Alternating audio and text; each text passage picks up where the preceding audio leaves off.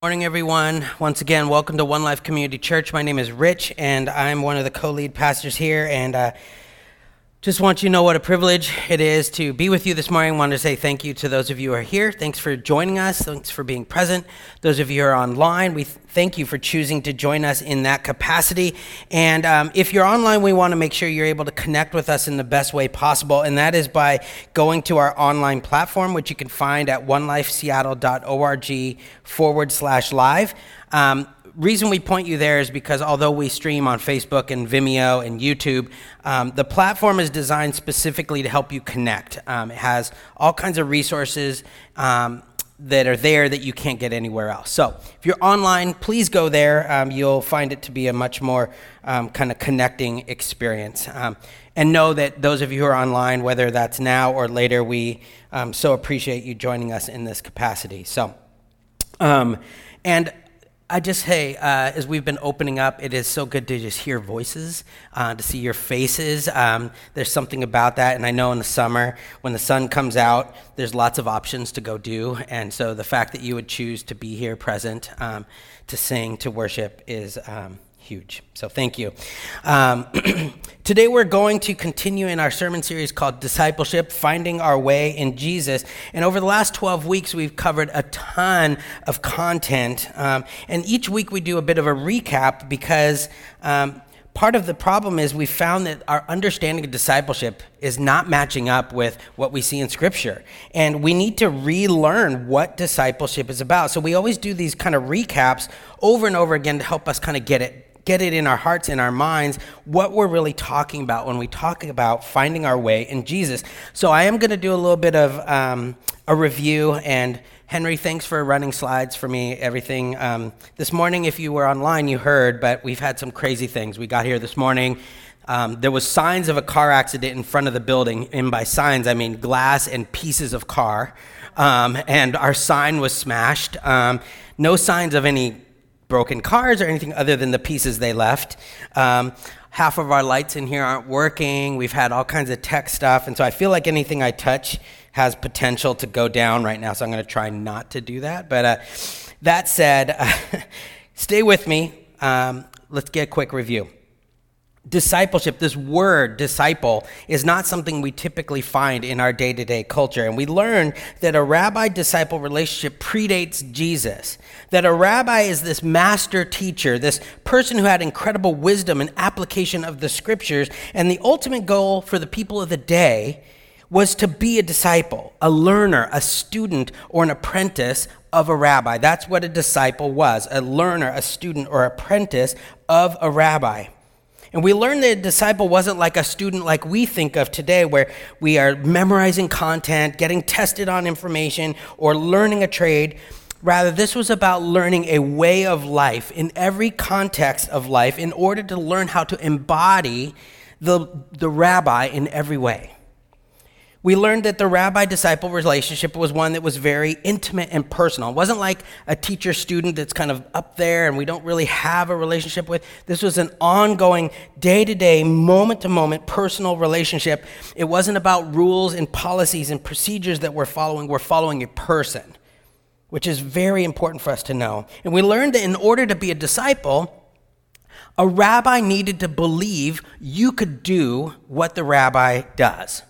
And if he thought that, then he would invite you to be one of his disciples. And so that's really important for us to know because Jesus uses classic rabbi language and says, "Come follow me," because he sees each and every one of us as capable of being like him.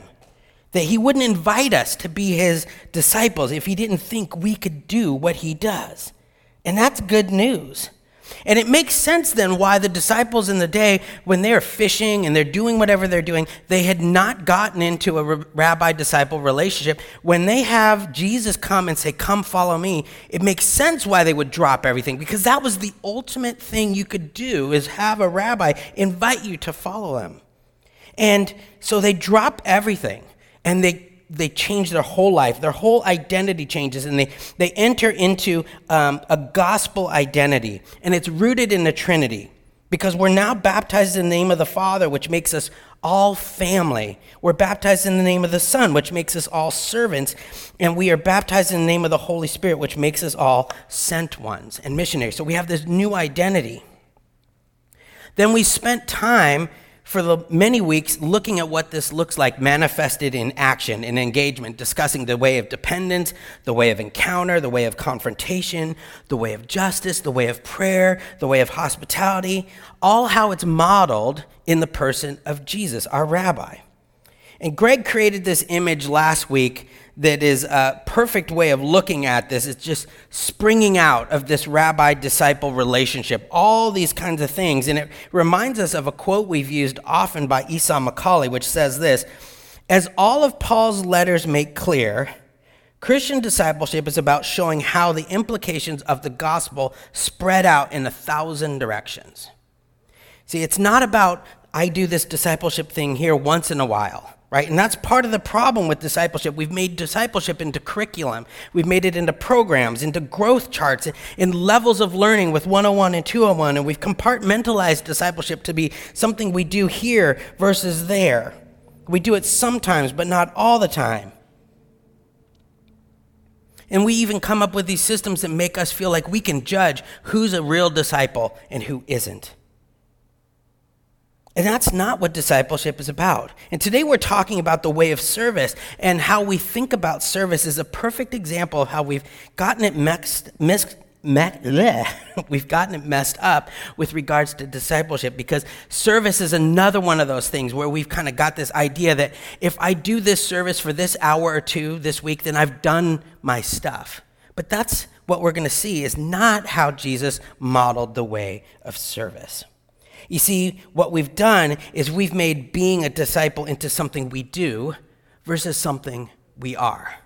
And that's a really important thing for us to understand, because an apprentice of Jesus is not something that we do or don't do, or something we switch on and off at certain times, or just have certain levels and then we stop.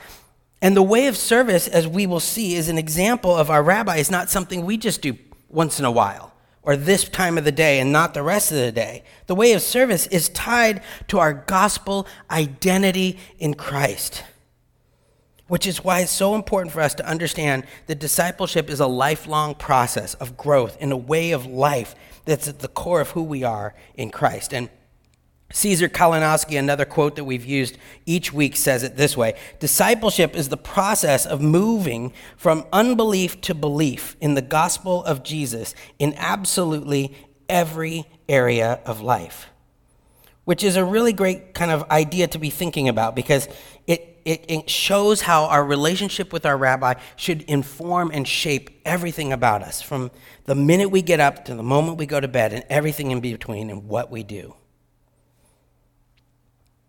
Acts 17:28 is the scripture we've landed on as our theme, and it says it this way: for in Jesus we live and move and have our being, which is the perfect picture of this discipleship relationship. Now, before we begin, I know Greg mentioned it. If you haven't gotten a Bible, love for you to get one. There's ones in the back. If you're online, you can use our online platform to do so. If you have some paper and something to write with, it's a great way to stay engaged, help you write down questions and thoughts, scriptures, all those kinds of things help us stay connected to what we're learning. So I encourage you to do that. And before we launch into what we're learning today, I'm going to pray.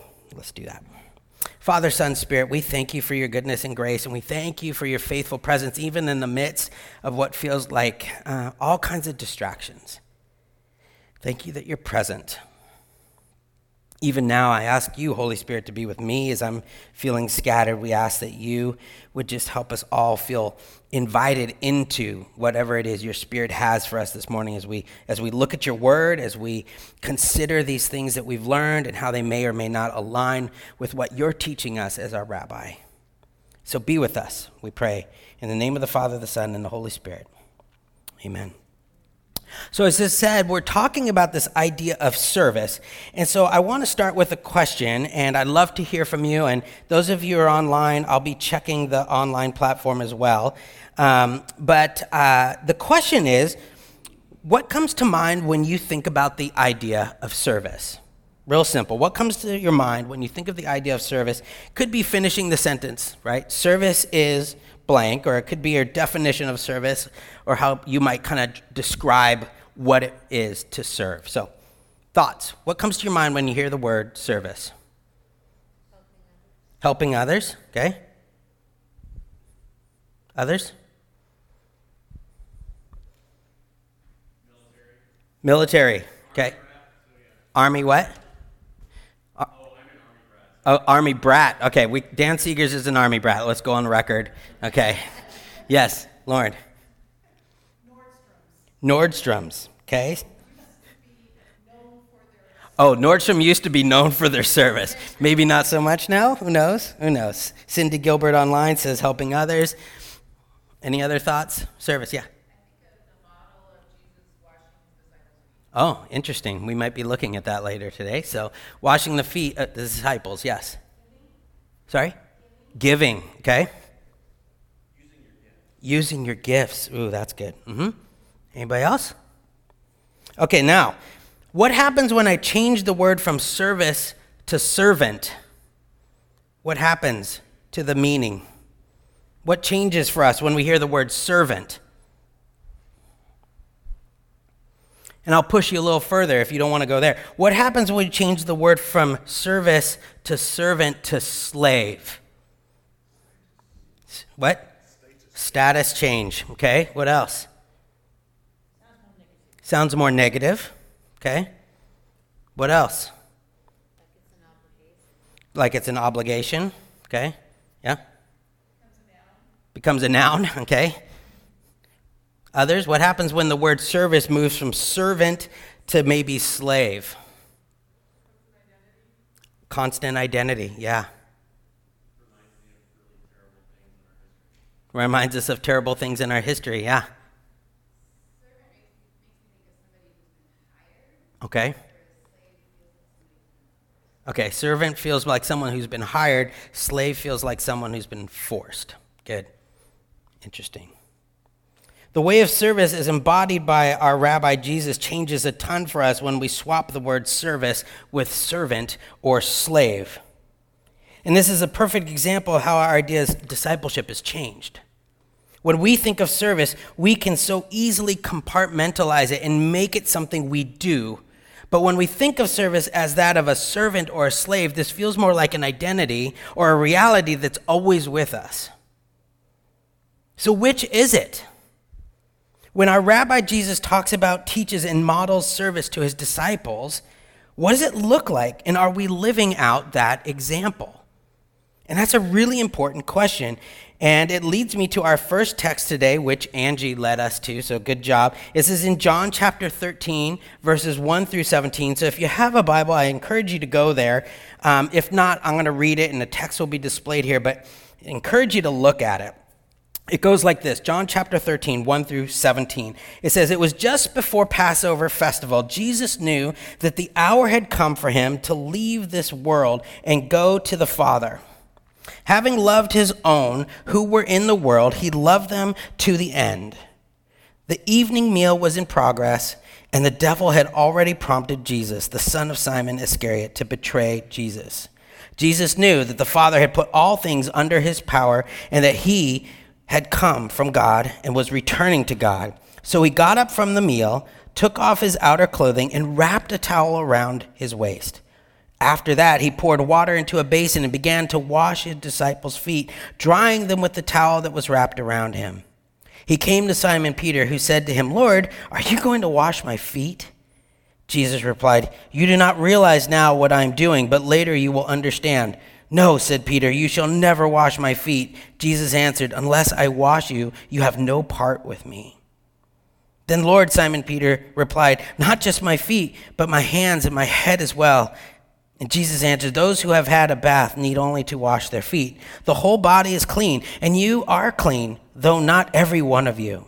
For he knew who was going to betray him, and that was why he said not everyone was clean. Verse 12, when he had finished washing their feet, he put on his clothes and returned to his place. 'Do you understand what I have done for you?' he asked them. You call me teacher and Lord, and rightly so, for that is what I am. Now that I, your Lord and teacher, have washed your feet, you also should wash one another's feet. I've set you an example that you should do as I have done for you. Very truly, I tell you, no servant is greater than his master, nor is a messenger greater than the one who sent him. Now that you know these things, you will be blessed if you do them. So this is a great example of a rabbi-disciple relationship and how they learned on the go, which is something we've seen over and over again. It wasn't a classroom teaching. It wasn't a whiteboard. It wasn't memorize these 5 steps. It was a watch and learn experience. It was a do as I do experience. So if we just ask Jesus to teach us about service, what do we see Jesus teaching us in this text?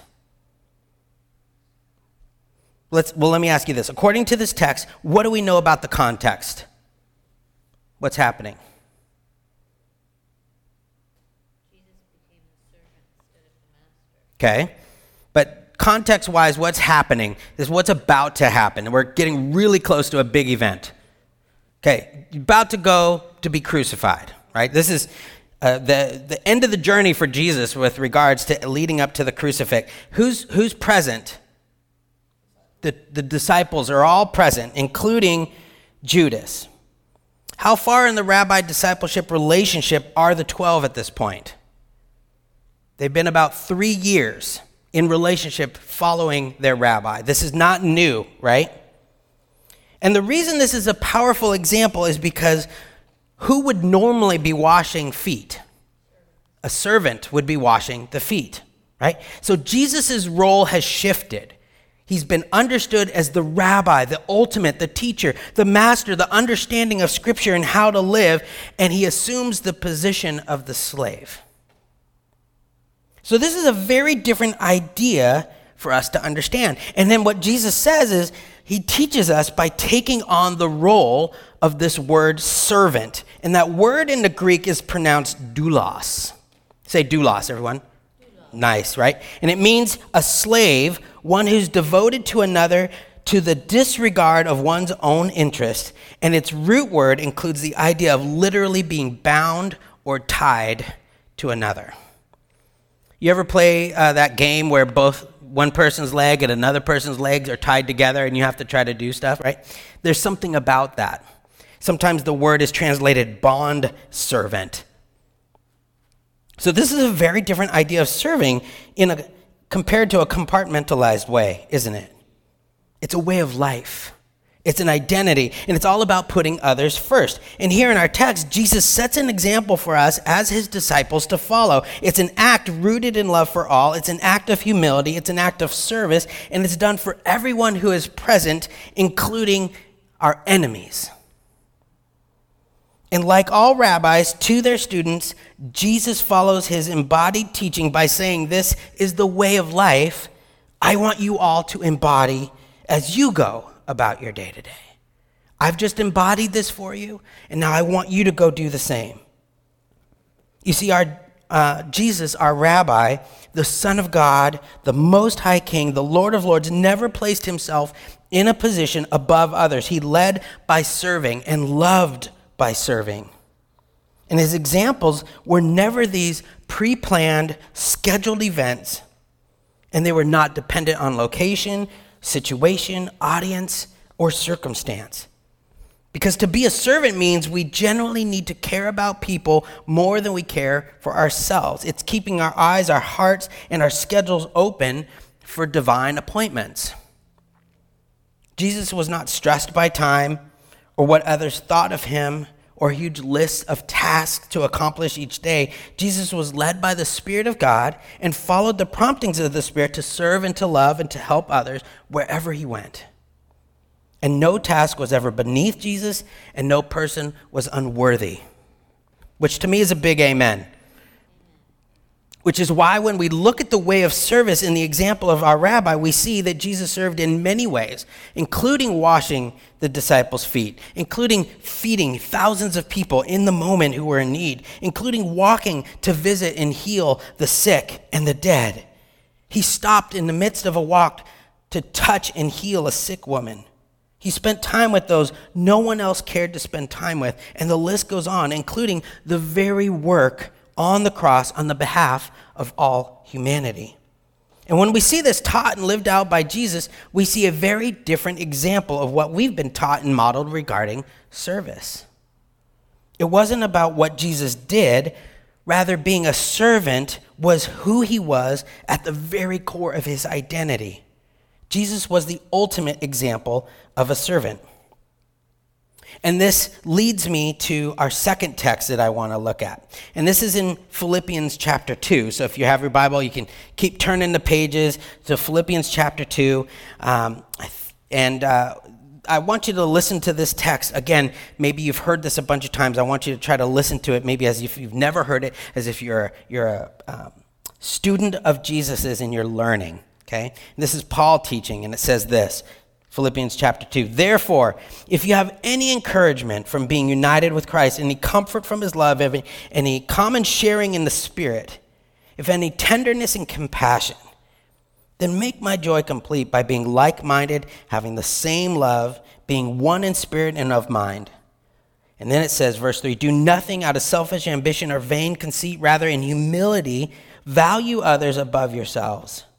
Not looking to your own interest, but each of you to the interest of others. In your relationships with one another, have the same mindset as Christ Jesus, who being in very nature God did not consider equality with God something to be used to his own advantage. Rather, he made himself nothing by taking the very nature of a servant. That's that same word, doulos. Being made in human likeness and being found in appearance as a man, he humbled himself by becoming obedient to death, even death on a cross, ! Therefore, God exalted him to the highest place, gave him the name that's above every name, and at the name of Jesus, every knee should bow in heaven and on earth and under the earth, and every tongue acknowledge that Jesus Christ is Lord, to the glory of God the Father. Now, this text is different in that it's not Jesus himself teaching about the way of service. Rather, it's Paul, one of Jesus' disciples, now trying to help others become disciples, evidenced by how they live. It's a disciple who's making disciples and making disciples. That's important because, again, one of the keys to being a disciple is reproducing, helping others become disciples as well. And this section of Scripture is full of just powerful doctrinal truth with tremendous Christological significance, gives us lots of insight into the nature and work of Christ, and I wish we had time to go into it. But what we need to remember, that when we look at these verses in context, with the surrounding Scripture, with this letter as a whole, and the overall argument that Paul's making to the church of Philippi, it's really just practical. It's a practical message. Paul's writing to them to instruct them on how they are to live out their faith in the day-to-day life. In other words, this text is not primarily a text about theology surrounding Jesus. It's a passage from a letter to a church explaining to them how to embody the way of Jesus in their everyday life. And Paul says it all starts with having the same mindset as Christ. Or you could translate this to think and to feel and to understand everything just as Christ did. That's exactly what a disciple-rabbi relationship was about. For in him we live, move, and have our being. We think, we feel, we understand everything, just as our rabbi would. If we're going to have any chance of living out the example of service set before us by Jesus, we have to start with our own understanding, our mind, our attitude, and our beliefs. It's about a day-to-day process of having our mind transformed from unbelief to belief in the gospel of Jesus, which is why it's so important and such good news to remember that our Rabbi Jesus believes we can do this. The question is, do we believe we can do this? Because that's what affects how we move forward. Verses 5 through 11 show us how this way of life is to be lived out by describing a servant from the example of Jesus. And it basically says you can't allow Christ to live in and through you and not be a servant. That it's only through servanthood that you can be obedient to God's call on your life. Another way of saying this is it's impossible to truly represent our Rabbi Jesus if you are not living as a servant, because our God is the perfect example of a servant in every way. And that helps us rethink what our day-to-day looks like, what service looks like. Verse 5 sets the stage for 6 through 11, telling us to do what Jesus did, to think the way he thought, to view others the same way he did, to have the same attitude towards servanthood that he had. This is classic rabbi-disciple language. Copy what I do. Then 6 through 11 spell out very descriptive terms, not only what the mindset and attitude was, but how this is lived out. And the first thing we see is that being a servant means giving up our rights for the sake of others, which none of us want to do. Right? That's not our natural thing. Verse 6 says, who being in the very nature God did not consider equality with God something to be used to his own advantage. Christ has always been, is, and always will be God. And the original language here says that Christ is of the very same nature as God, that he was in fact God, and that God lived 100% human and 100% God. It makes it clear that Jesus is not just a prophet, that he's not just a rabbi or teacher, or that he's not just a healer, that he was and is God incarnate in the flesh. But notice, he doesn't stop there and says he didn't consider equality with God something to be used for his own advantage. So although Jesus had access to all of the privilege and power to which his divinity entitled him to, although he could have exploited that privilege and power to dominate his creation, Jesus considered his deity as an opportunity for service and obedience.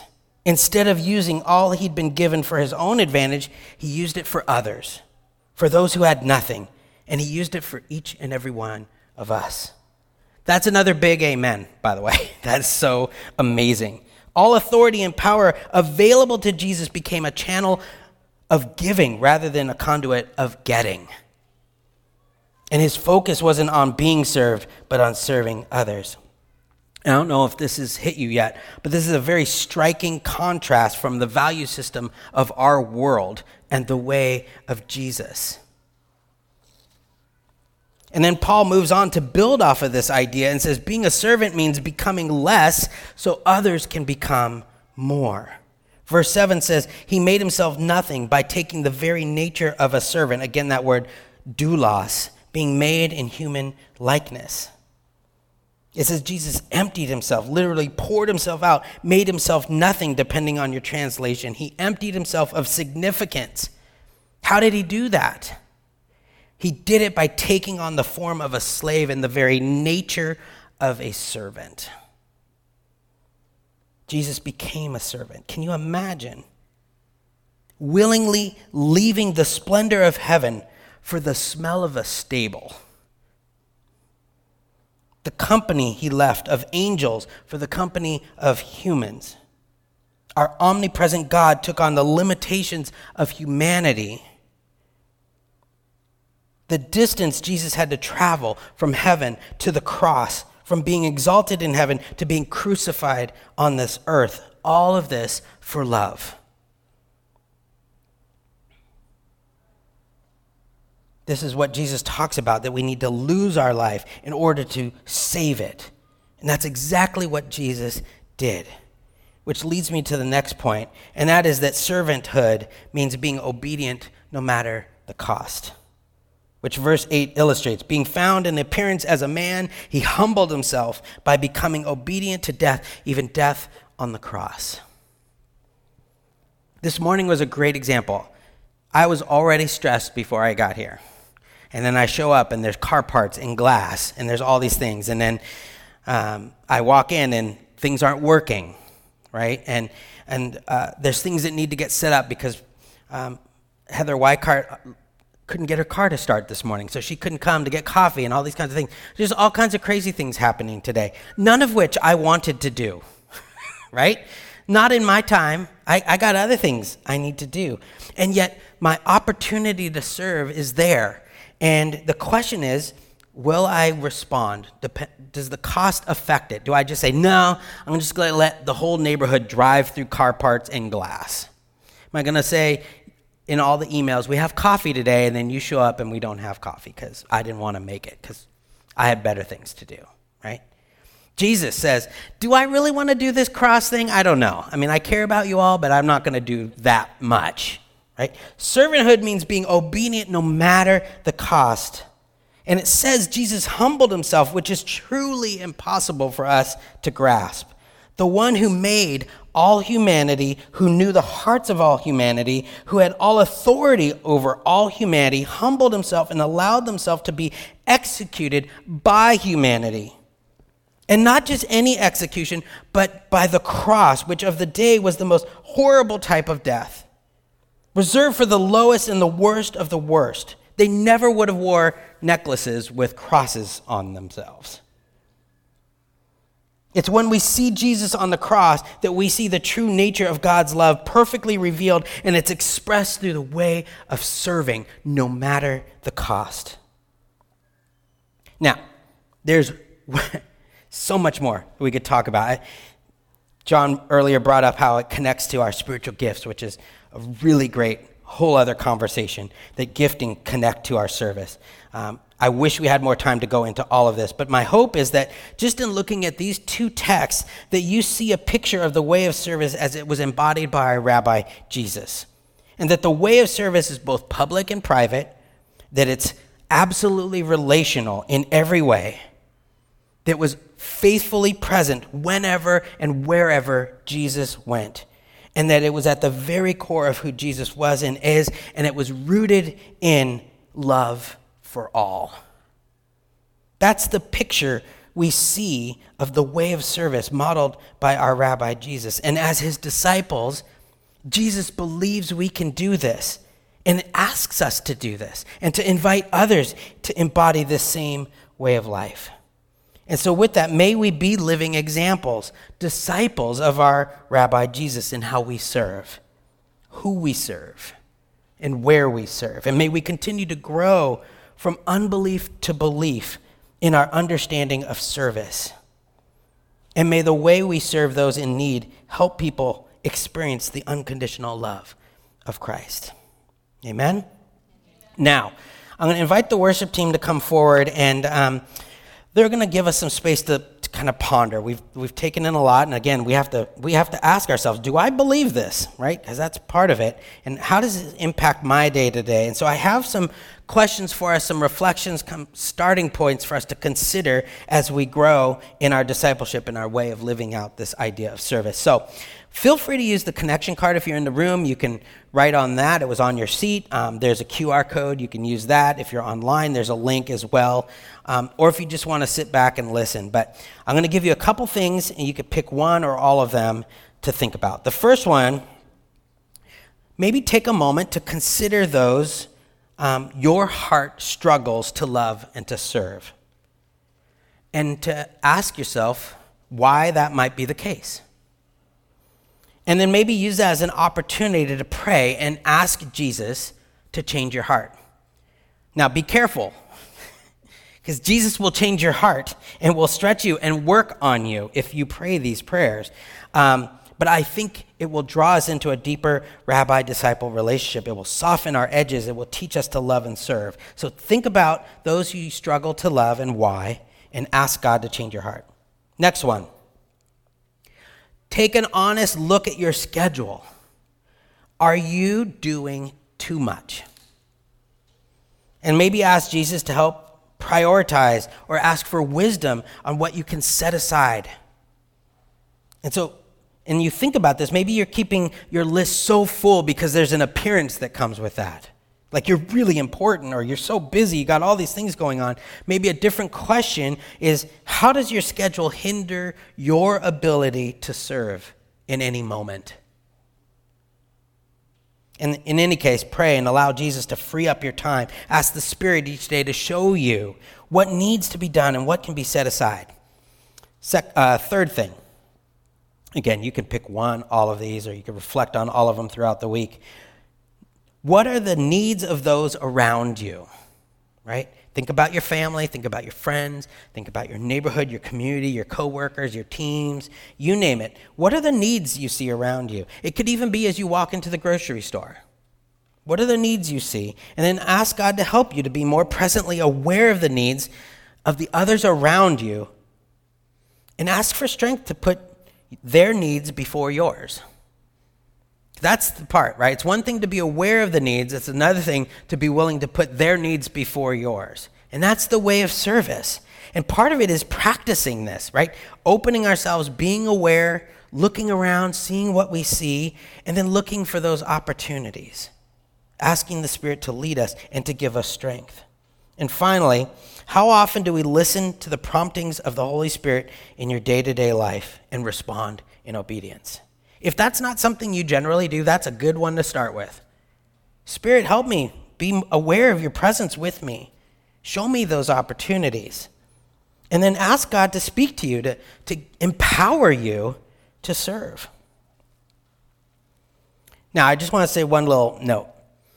This church has a lot of really awesome things they do with regards to serving, and I particularly think of our dinner church that's been serving our community meals for the last 6 years without missing a Monday. I think about our tutoring program that helps all these kids in need with their schooling and providing meals and just caring. These are great opportunities. Kids Life, we have volunteers doing kids, you name it.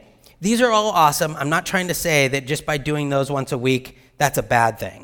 Those are amazing things. Those have all grown out of opportunities where we became aware of a need in our community, in our congregation, out there, and we tried to figure out ways to enter in and care.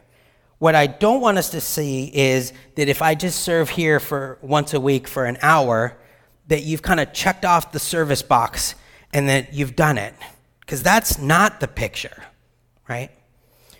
So all that to say is I want us to realize that serving, however we're serving, is a good thing, but also learning that serving isn't something we do. It's about something we are. We are servants, and that doesn't change where we go and how our situations are in. And so how do we enter into that with that identity? Okay.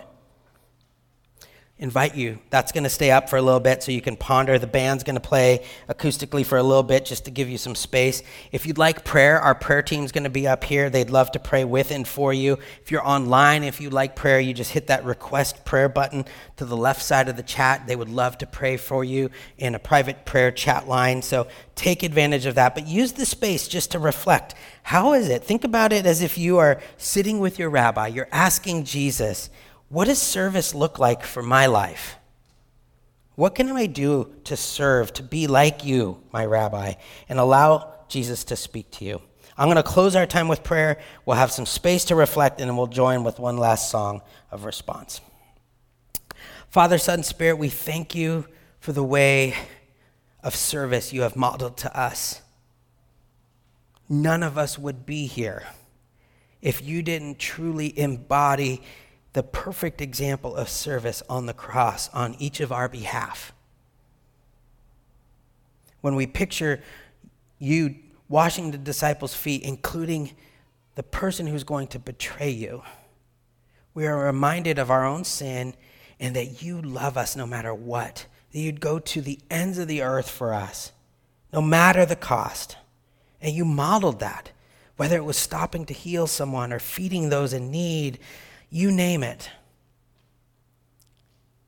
Jesus, our rabbi, we ask you to continue to teach us. We know this isn't just a one lesson thing, and now we've learned it. As we continue to walk with you, help us to be your examples. Help us to move from unbelief to belief in these areas that we struggle with, that we might represent you well in our family, in our neighborhood, in our community, with our friends. And God, we just want to own that we can't do this on our own. We need you, Holy Spirit. So help us to be aware of your presence with us in our day-to-day, that we might be open to these opportunities, these divine appointments to serve, whatever they might be, for your glory.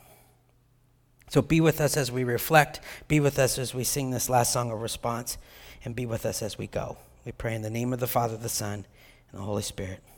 Amen.